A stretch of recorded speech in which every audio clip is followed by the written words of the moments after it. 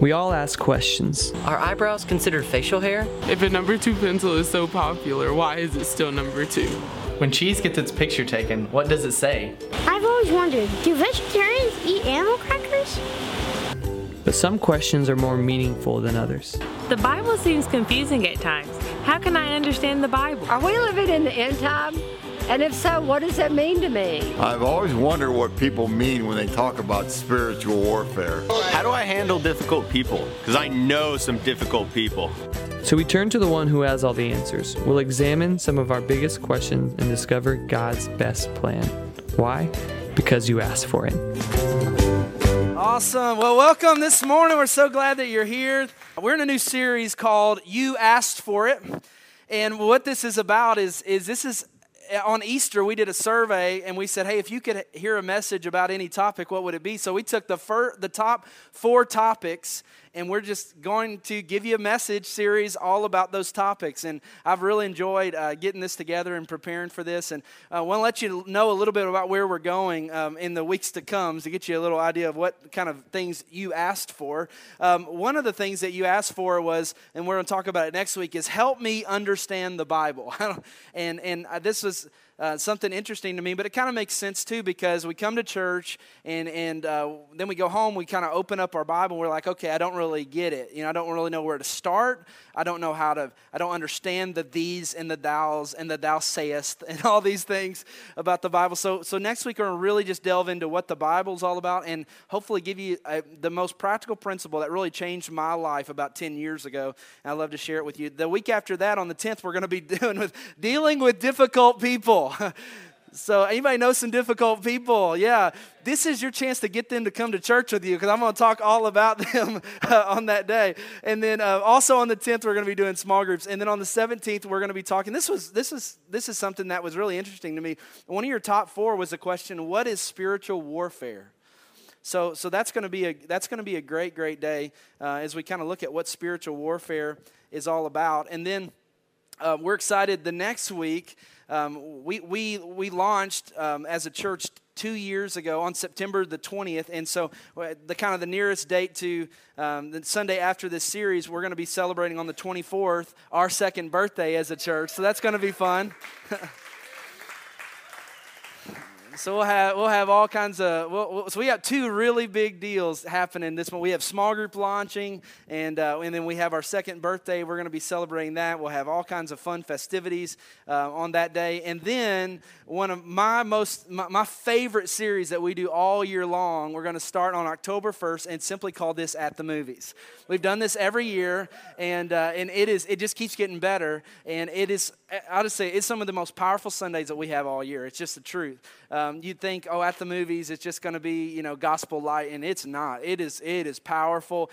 We always have a record number of people give their lives to Jesus during At the Movies, and there is no better time all year long to invite somebody to come to church. It's just, people are like, what are you talking about? At the Movies. So it's great, and I just want to, we'll get some invitations over the next few weeks that you can start passing that out, but I just want to give you a little overview of kind of where we're going and what's going on with the series. But today, we're dealing with the most talked about and asked question at church. Are you ready for it? Here's what it is.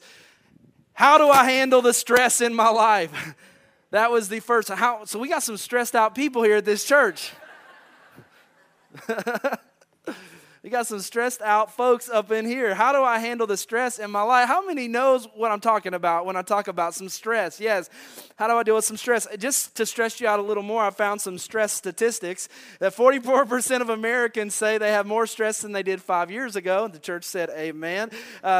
1 out of 5 have extreme stress. I don't know if that's like a sport these days, like extreme sports. Extreme stress, which means you have physical symptoms of shaking, heart racing, blood pressure rising, and not sleeping good, etc. And then here's another one. 60% of all illnesses and diseases are stress related. So what do we do with the stress in our life? I think our culture is more stressed out than ever before. And so I just titled this message today, Stressed and Highly Favored. Because I grew up hearing people say, well, how are you doing? And hear Christians say, I'm blessed and highly favored. You ever heard someone say that before? Well, I just want to get honest today and say, sometimes if we be honest, we wouldn't say we're blessed. We'd say, I feel a little stressed. But I still know God loves me, but help me out with this because I'm really stressed out right now. So we're going to have fun today, but also I really am going to share some principles from God's Word. I'm not a therapist. I'm not a psychologist. I value those. We have people in our church that's their profession. They help people, and I'm not a professional counselor by any means. I'm just a pastor. And I'm going to give you the Word of God today, and I really think God gives us something that has the power to change everything. But my prayer is that He would just speak to our hearts today. So could you pray with me? Let's just ask God to speak in this place more than what I could say. So I just say, Lord, thank you for meeting us in this place. And God, we're dealing with something that we all struggle with. It seems like it's just an epidemic in our society right now. So Father, I pray that you would speak to us. Lord, what you spoke in the very beginning, Lord, something that you thought was so important. God, speak your principles to us. Lord, it gets so applicable to us even today. In Jesus' name, amen. Everybody said amen. Here's the truth that I want to start out with today is simply this. God never promised a stress-free life. That's in your notes. God never promised a stress-free life. Some people think when it comes to serving God that serving God means having no stress. Like, God must not be with me because I'm having a bad day, or, man, work is getting hard, or, I'm dealing with some customers that are giving me trouble, or, my marriage is hard. Some people say, you know what, God just brought another person into my life, but there's just no stress. At home, there's my wife and my kids are stressed, but this other new person, no stress whatsoever. We think, oh, God, I should never be stressed. I want to tell you, anything in life that's of value is going to have stress involved with it. Jesus had stress. He sweat like great drops of blood. The disciples had stress. Great men and women of the Bible did not run to stress-free hammock lives. They ran to the fight. That's why they inspire us.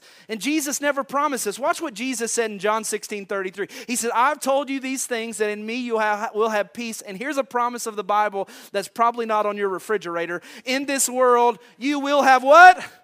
Trouble, everybody. Jesus promised that we're going to have trouble. But he says, but take heart, I have overcome the world. So in other words, you can be in trouble, in the middle of trouble, but not trouble inside of you. And that's what we're talking about. How can you live in the middle of a troubled world, but trouble not be on the inside of you? Because everything significant in life has stress involved. There's always going to be stress on the path to purpose. Think about it. Everything God calls you to do, there's going to be stress involved in it. If you're going to have a great marriage, stress. If you're going to have a career that honors God and that is able to bless other people, and if you're going to start a business that's able to bless our city and bless and hire employees, it's going to be stressful, everybody. Everything's going to have some stress. If you have a family, stress. You're going to have some friends, it's going to be some stress, right? You ever had some stressful relationships? We're going to talk about that in a couple of weeks. If you're going to have a job, it's going to have some stress involved. And if I could add this to it, if you have no job, stress, right? Job, no job, stress is part of life. Traffic, stress. Everybody who has to drive on 40 knows that about 4 p.m. Home, if you have a home, it's stress involved. AC going out. Everything going out. I don't know if your house gets that anointing like mine does. It just decides to all quit at once, Just stress involved in that vehicle. You got stress. Bills to pay. You have stress. That they're just stress on our path to purpose. And when we talk about stress, I just wanted to take this front part and say, man, it's God's will for you to have all of these things and embrace it, and embrace the stress involved in parenting. Embrace the stress involved in your job. Just because it's hard does not mean it's not what God's calling you to do. Because God put you on here to make a difference. God put you on this planet so that you could, you're here, He's a creative God, so He put His creativity in you. And you're called to make this world better. And to do that, to live the dream that He put in you, it's going to take some stress. And there's some stress involved with it. So some people, especially as Christians, they just think, well, I'm just going to kind of float through. And I'm not, and anything that's difficult or hard, it must not be God. And I'm supposed to just kind of live on a cloud somewhere with a harp, no. But I just want to simply say that if you're going to get a good education, if you're going to finish top of your class, If you're going to be what Jesus said, a light of the world, a city set on a hill that cannot be hidden, if you're going to be that kind of person, it's going to take your life embracing some stress along the way. But then there's another kind of stress in our culture that I think is nothing about the calling and destiny of God. It's just about we live in a culture that just keeps demanding more of us. And here's some of the things we get stressed out that are, I believe, not God's will or God's purpose why we get stressed out is I think we have too many choices. We just live in a culture, too many choices. Life was a lot easier when there were 3 channels on the TV, right? Instead of 300,000 channels. And now you got internet television. It's like, what do I watch? I don't know. We have so many choices. Where am I going to go? What am I going to do? We're just living this society full of choices. We also have so much social pressure today, especially with social media and the internet. And we constantly are pressured not just about our lives, but what everybody else thinks about us and what the culture thinks and what the house that person lives in and cars they drive and how much they work or how much they don't work. Or we just continually feel social pressure. What I've learned is that God loves you and everybody has a plan for your life. It's one of the principles I've learned along the way. God loves you and everybody has a plan for your life. And then I've also learned saying yes to God's plan many times means saying no to other people's plan for your life. Here's the third thing. We believe that we can have it all. And if I could add something to that, I would say now. We believe we can have it all right now. We think we can have things that it's taken other people lifetimes to be able to accumulate. And we just think we can have it all. That's why the average American is spending about 117% of their income. So I'm not a mathematician up here, but I don't think that can last that long. We think we can have it all. And then also we think we can do it all. We think we can do it all. That we just think, man, I can do it all, I can be it all, I can have it all. And the reality is simply this, it just doesn't fit. That I think sometimes the stress in our life, we're trying to fit all this stuff from our culture in, and we try to fix it with this time management. And what I've learned is that some of the people that are the most time management conscious people are some of the most stressed out people I've ever met. But why? Because we're taking too much and we're trying to cram it into something that's never going to fit into our lives. And what I've learned is that it's at times it's better to have less of the things that don't matter to have more of the things that do matter. That at times it's better to have less of other people's approval or less, just going everywhere, having it all, doing it all, being it all, doing whatever, living the life that everyone else wants you to live. Sometimes it's better to have less of that and more of the things that matter. There's this verse, and I about just made this whole message about this. It's better to have one handful with tranquility than 2 handfuls with toil and chasing after the wind. Man, it's powerful. In other words, and when we're grasping at the things of life, never get both hands full of this world. Only get one handful. And it makes sense. You say, well, wouldn't you think if 1 is good, 2 is better? Like 1 Krispy Kreme donut is good, 2 is better, right? 1 car is good, 2 cars better, right? What about 1 kid is good, 2 kids are 1 wife is good, 2 wives are wrong, everybody. That's.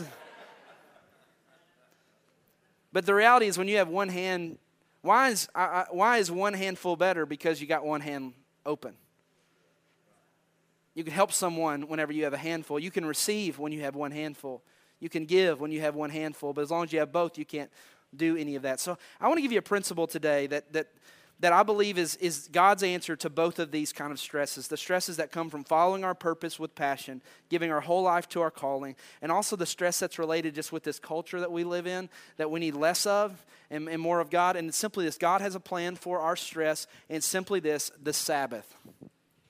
The Sabbath. I'll explain what that means in just a moment. The Sabbath. This is God's plan, I believe, for both stresses in our lives. And this is something that's so powerful from the very beginning of creation. We're going to look at it in a few scriptures here this morning. But from the very beginning of creation, there were 7 days that God created the world in. And the first 6, He spoke into existence the things that were. He created man. He breathed the breath of life into man. But on the 7th day, the Bible says that God rested. And the thing that's so powerful that I really think this principle has the power to change your life, because this is a principle from the beginning of time. This is a principle that God put in the very beginning. I've just been amazed by that this week, that this isn't just something God threw in to do. This is something that was from the very foundation. Could it be that he knew that our biggest need and question might be, how do we deal with the stress? Could it be that we serve a God that loves us that much that he wants to give us something to be able to deal with the things that we're facing in our world and our culture and our path to purpose and all these things? And it's called the Sabbath. And it was simply this, that every 7 days, that seventh day would be a day dedicated to God. A day of rest, a day of refreshing, dedicated to God. And I just want to talk a little bit about what it was from some different passages about the Sabbath. This is from Exodus chapter 16, whenever the Israelites were on the journey from Egypt to the Promised Land, and God started giving them manna from heaven. And this was this supernatural food that would kind of fall on the ground, and their job every day was to go out and collect it. So this was their work to be able to eat. And watch this. Each morning, everyone gathered the manna, or their food, as much as they needed. And when the sun grew hot, it melted away. And on the sixth day, watch what they did. They gathered twice as much, 2 omers for each person, and the leaders of the community came and reported it to Moses. He says, tomorrow is to be a day of Sabbath rest, a holy Sabbath to the Lord. So watch this. So bake what you want to bake and boil what you want to boil, but save whatever is left and keep it until the morning. So they saved it until the morning, as Moses commanded, and it did not stink, and it did not get maggots in it. So every day, they only were able to get enough for that day, except for the sixth day, they got enough for 2 days, and a miracle happened. And on that seventh day, where every other day it would go bad, on that seventh day, God preserved the manna, and it didn't stink, it didn't get maggots in it. And he says, eat it today, Moses says, because today is a Sabbath day to the Lord. You will not find any of it on the ground today. I also want to draw your attention to this, that there was no provision on the seventh day. There was only provision for 6 days. It says you will not find any of it on the ground today. 6 days you are to gather it, but on the seventh day, the Sabbath, there will not be any. Nevertheless, some of the people went out on the seventh day to gather it. But what happened? They found none. So there were people that said, I'm going to go anyway. I don't believe that God, that this is the real deal. I don't believe that this is, what's going on. But they went out and they found none. It says, then the Lord said to Moses, how long will you refuse to keep my commandments, my instructions? Bear in mind that the Lord has given you the Sabbath. So God gives this gift. That is why on the sixth day he gives you bread for 2 days. Everyone is to stay where they are on the seventh day, and no one is to go out. So the people rested on the seventh day. What a miracle. What a thing that God was trying to teach his people. They had been slaves in Egypt, and he's taking them to this land of Canaan. And he's putting this principle into their rhythm of their life, into their journey. And the principle is this, guys: every 7 days, understand, I'm going to provide for you, but I'm not going to provide for you by what you do. I'm going to provide for you by what I do. And I'm going to make sure that it's preserved. And so God was so serious about this, and I want to just kind of go a little bit deeper why he was. I believe he was in this because it is a commandment to God. It is a commandment. This is actually one of God's top 10. This is like made God's top 10 list of like what was a big deal to God. This was part of the 10 Commandments, this idea of the Sabbath day. Let's look at it. Exodus 20, verse 8. It says, remember the Sabbath day by keeping it holy. The imagery in that, the word keep is to kind of take a hold of it. The word holy simply means make it separate or different. So he said, make an effort to take that Sabbath day, and you're going to have to fight to grab it, hold of it, and separate it from the rest of the days of your week. He says, 6 days you shall labor and do all your work, but the seventh day is a Sabbath to the Lord your God. On it you shall not do any work. Watch this. Neither you, nor your son, nor your male or female servants, nor your animals, nor any foreigner residing in your towns. For in 6 days the Lord made the heavens and the earth, the sea, and all that is in them. But he rested on the seventh day. Therefore the Lord blessed the Sabbath day and made it holy. So this is one of God's big deals. This is such a big deal to God, this idea of the Sabbath day. That there would be this day that we would separate from all the other days and we would make it holy. And this is part of the Ten Commandments.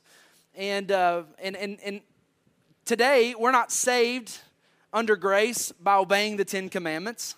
So this is not some legalistic principle that you have to apply in some rigid way. But I just got a question. Do you think there are blessings from obeying the Ten Commandments? From obeying? Do you think there are consequences from not obeying Ten Commandments? What about this? Number 1, no other gods before him. You think that's still a good one to have? Yeah, right? No idols before God. That's a good one.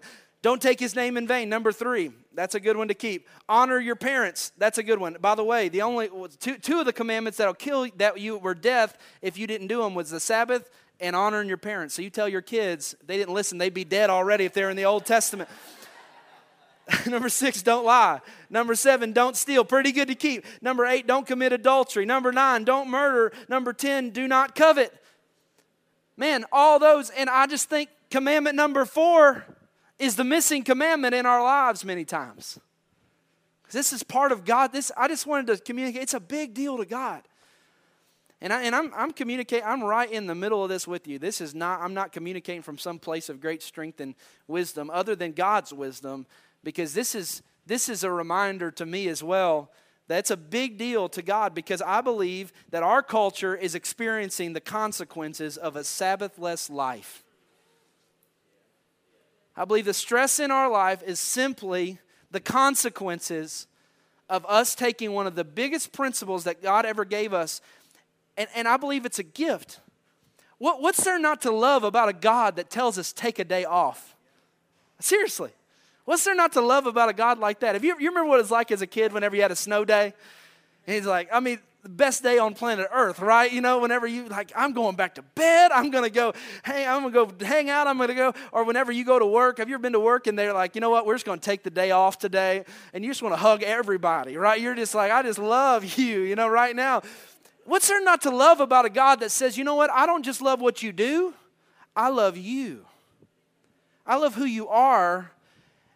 And I want you to work hard, but I also want you to understand you're not just what you do. You're so much more than what you do. I'm interested in not just what you're doing, I'm interested in what you're becoming. So take a day off and rest with me. So the Sabbath is also, here's the next thing, the Sabbath is a witness. The Sabbath is a witness. It's a witness telling about who God is to our world. It says, Exodus 31, observe the Sabbath because it is holy to you. Anyone who desecrates it is to be put to death. Those who do any work on that day, it's a big deal to God. Those who do any work on that day must be cut off from the people. For in 6 days work is to be done, but on the seventh day it is a day of Sabbath rest, holy to the Lord. Whoever does any work on the Sabbath day is to be put to death. And the Israelites are to observe the Sabbath, celebrating it for the generations to come as a lasting covenant. It will be a sign between me and the Israelites forever. It was as if this would be something that would show the world how great God was. It would be this sign. It says, for in 6 days the Lord made the heavens and the earth, and on the seventh day he rested and was refreshed. That's messed up theologians for a long time. How does an omnipotent God get refreshed, right? The word simply refresh, though, it's made out of 2 words. I was studying this week, and it actually simply means this: he took a breath. And if you think about every day of creation, what was God doing? He was speaking out. Let there be light. Let there be. Let there be. And then what's the last thing he did? He breathed the breath of life into man. And it's as if on the seventh day he said, he took a breath in. And that's what he wants us to do as well. And what I love about this is something that's showing the world who God is. When we trust God enough to put down our work for a day, then we can show the world simply this, that our God can do more with 6 days and his blessing on our life than we can do with 7 days with our own work and our own striving. This is not some excuse for us not to achieve, not to do something great, not to give our all. It's absolutely the opposite. And when we start getting this principle, man, it's something that shows the world, it's a testimony to our God. And I want to show you a particular example of this today, and you're going to probably be mad at me here in a second, but here you go.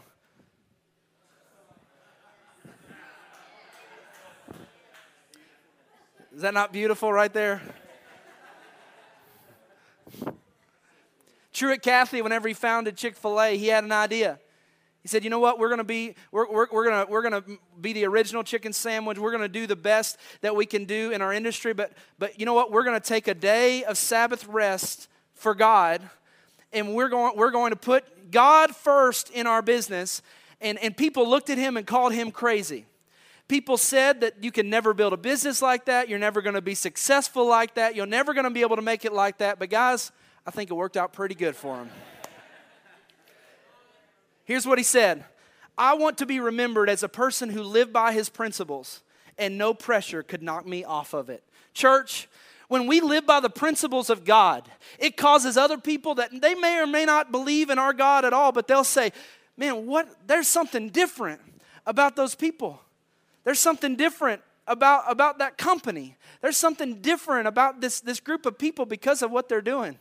And they don't come off of it. I heard last night someone was telling me this, that, man, the new Atlanta Falcons Stadium has, Chick-fil-A is in the stadium.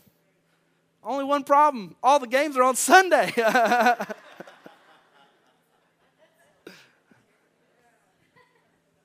You know what? You could say, "Oh, how much money would they make if they were open?" You know, all those people, look at the opportunity they're missing out on. And I say, you're right. But you know what? In God's economy, you're wrong. In natural, if it's just up to me, yeah, you're right. But in God's economy, you're wrong. Because 6 days with God's blessing is better than 7 days with your blessing. It's the same deal, that's the principle of the tithe. That 90% with God's blessing is better than 100% with your blessing.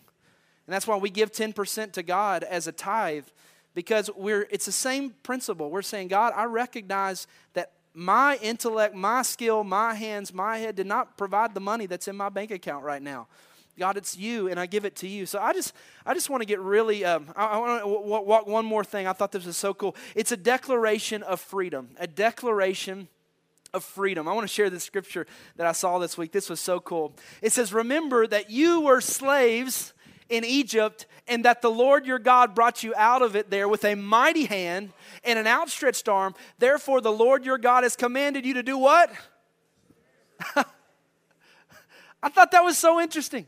You used to be slaves, so here's what I want you to do. Take a day off. What I've learned is that slaves don't have a day off. Slaves don't get to choose to take a day off. And he says, guys, you have been slaves for years and years and years. And I want you to know you're free now. And you don't know how you're free? I want you to take that day of rest unto me, and I want you to trust me that my identity does not come from how many bricks that I laid and how much straw I put down for the Egyptians, but my identity is in the God that set me free and on the light that He's now established my life. Guys, if we can't take a day off, we're slaves. And I'm talking to myself right now. If we can't take a day and give it to God, we are slaves. We're slaves to our culture, or we're slaves to a company, or we're slaves to the perception of others, or we're slaves to comparing ourselves. Maybe to a different master. But what God's saying, hey, take a Sabbath day where you just say, okay, God, I'm just before you. This is me. This is my family. I'm going to take a day. Can we do this together? Because I believe it's the answer to some of the stress in our lives. So how do we do this? I just want to get super practical. We before we're done today, I'm going to finish this quickly today, this morning. but I hope you're enjoying this. This is a principle that really has the power to change everything in our lives, in our families, and I believe the stress in our lives. We have 3 tanks to fill in our lives. We have a spiritual, we have a body, soul, and spirit. Body, soul, and spirit. So I want to talk about how we do this in our everyday lives. So first of all, I will rest my body on my Sabbath day, and I just want to get super practical a little bit what this looks like. This doesn't have to be a certain day for you. Like maybe today, maybe Sunday is your Sabbath, and that's probably the truth for most of us in this room. You're not working today. It's a day you have off. I challenge you, on your Sabbath day, don't just fill it full of more work. Don't fill it with extra projects. Don't just fill it. Rest your body right now. Take a nap. Go for a walk. Do something today that is restful to you. Enjoy yourself. Rest your body. So how do we do this? Psalm 127, I love this. It says, "Indeed, he who watches over Israel will neither slumber nor sleep." And I got to thinking, you know what? Why does God never sleep? And I think one of the reasons God never sleeps is so that we can. A lot of us, we're not sleeping good. We're not getting 7, 8 hours of sleep. Why? Because we're trying to be the captain of the universe. We're trying to keep everything held together. And God says, hey, just take a day, get some rest. Understand, I got it. I got this. Like your world's not going to fall apart if you just take a day. You need this. And here's the second thing. I will replenish my soul. This is our emotional well-being, our soul. The soul part of us on your Sabbath day. Replenish your soul. Talk about how we do that. Replenish it with quietness. Spend some time on your Sabbath day. My Sabbath day is not on Sunday because Sunday is a work day for me. And Lionel Richie was not a pastor because there's nothing easy like Sunday morning for a pastor. My Sabbath day for years was Monday, and now lately it's Friday. And so it's what works. The Sabbath is not something you're supposed to be a servant to. The Sabbath wasn't, you're not given for the Sabbath was given for you. So this is something that's supposed to serve your life. So for me right now, it's Friday, and I go to church on Friday. So I sit, I meditate on the Word. I have a few churches that I keep up with, and I'll just put my laptop out and get my headphones in, and I'll go to church. I'll listen to the worship service. I'll sing. I'll worship. I'll cry. I'll pray. I'll listen to, and I get fed. I just want to get fed in my life. Psalm 46 verse 10 says, "Be still and know that I'm God." And I'll tell you the truth. I think a lot of the times in my life, whenever I question if God is even there or not, it's because I'm not being still. You want to know if God's in your life? Start observing the Sabbath. Be still for a day and you watch it. Be still for a day and say, you know what? I've been striving and I'm going to stop and I'm going to give this day to God, to my family. I'm going to enjoy this day. I'm going to be still. And you watch and you realize God's hands really is on your life. Here's the second thing, with enjoyment. Man, this idea of enjoying your life and enjoying the Sabbath, man, this is what God is all about. I mean, this is exciting, everybody, to enjoy our Sabbath day. What I've learned is stress, if you take it backwards, it spells desserts. So that has nothing to do with anything, but I just thought I'd bless you this morning. Proverbs 17 says, "A cheerful heart is good medicine." And man, it's smile on your Sabbath day. Laugh on your Sabbath. Do something you enjoy. If you're an outdoor person, go for a hike. If you're somebody you like to do something that you enjoy. Like enjoy. This is not some legalistic, like you got to be in a corner with your Bible memorizing the book of Leviticus, on your Sabbath day. No, do something you enjoy. Get out with your family. Enjoy your day. And enjoy your life. And I want to just say this, is that this is different for every season of our lives too. Because there are some seasons that are just crazy. I mean, it's just reality. If you're starting a business right now, you're in a crazy season. If you want to be a doctor, you got years of residency. That's going to be a crazy season. If you got young kids right now at home, you're in a crazy season. But I'll say this. Let's pray, God, help us in the middle of the season I'm in right now. What does this look like for me? And don't just use your season as an excuse to say, well, I can't do that. No, I think God gave this to us for a reason. And the third way we refresh ourselves and our spirits with people, we need people. None of us are too busy. Well, sometimes we are too busy for the right relationships in our life for people. And if I say, if you're too busy for people or for a small group of people to do life with, you are just too busy. You're putting too much stuff in your life that doesn't matter, because people is what God uses to refresh our lives and our spirits. Gang, some of the most encouraging things in my life are people that speak into me and speak encouragement. And a lot of you are sitting in this room right now, and you don't know the words that you've spoken over my life whenever I was at a down season, how it's brought joy and blessing into me. And the same with we need each other.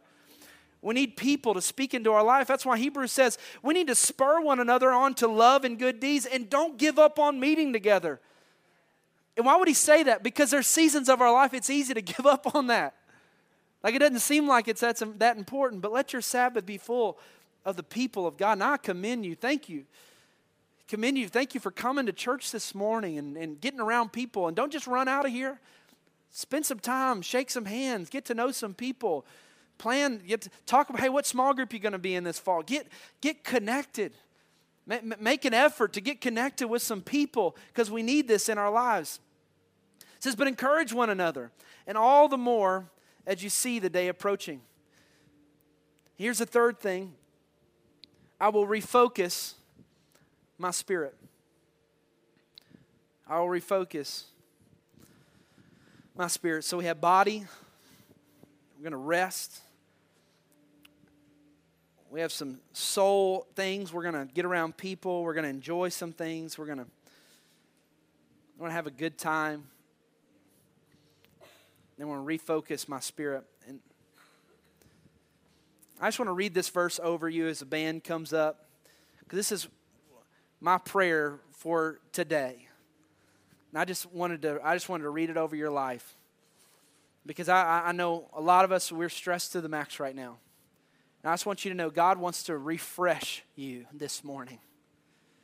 God wants to bring the refreshing wind of His Spirit to come and to give you some fresh life, like a breath of fresh air this morning. So as they start playing, I just invite you to close your eyes. I just want to read this over you. Psalm chapter 40, verse 28 through 31. It says, have you not heard? Have you not known? The Lord is the everlasting God, the creator of the ends of the earth. He doesn't faint. He doesn't grow weary. His understanding is unsearchable. He gives power to the faint. And to him who has no might, He increases in strength. Even youths shall faint and be weary, and young men shall fall exhausted. But they who wait for the Lord shall renew their strength. They shall mount up with wings like eagles. They shall run and not be weary. They shall walk and not faint. Father, we need your help with this area of our life, with stress, with anxiety, with the busyness of our life. Lord, we come before you this morning and to say we love you. Thank you for loving us. Thank you for caring for us. Thank you for being a God that doesn't just love what we produce, God, but you love what we're becoming. Lord, you want us to have lives of hope, of peace, of godliness, Lord. So we just come before you today saying, would you strengthen us, God? Would you give us help? Would you help us to make some countercultural decisions in our lives? Save some families and some marriages and some relationships and some careers, God. Would you do what only you can do in this place in Jesus' name? If you're here today.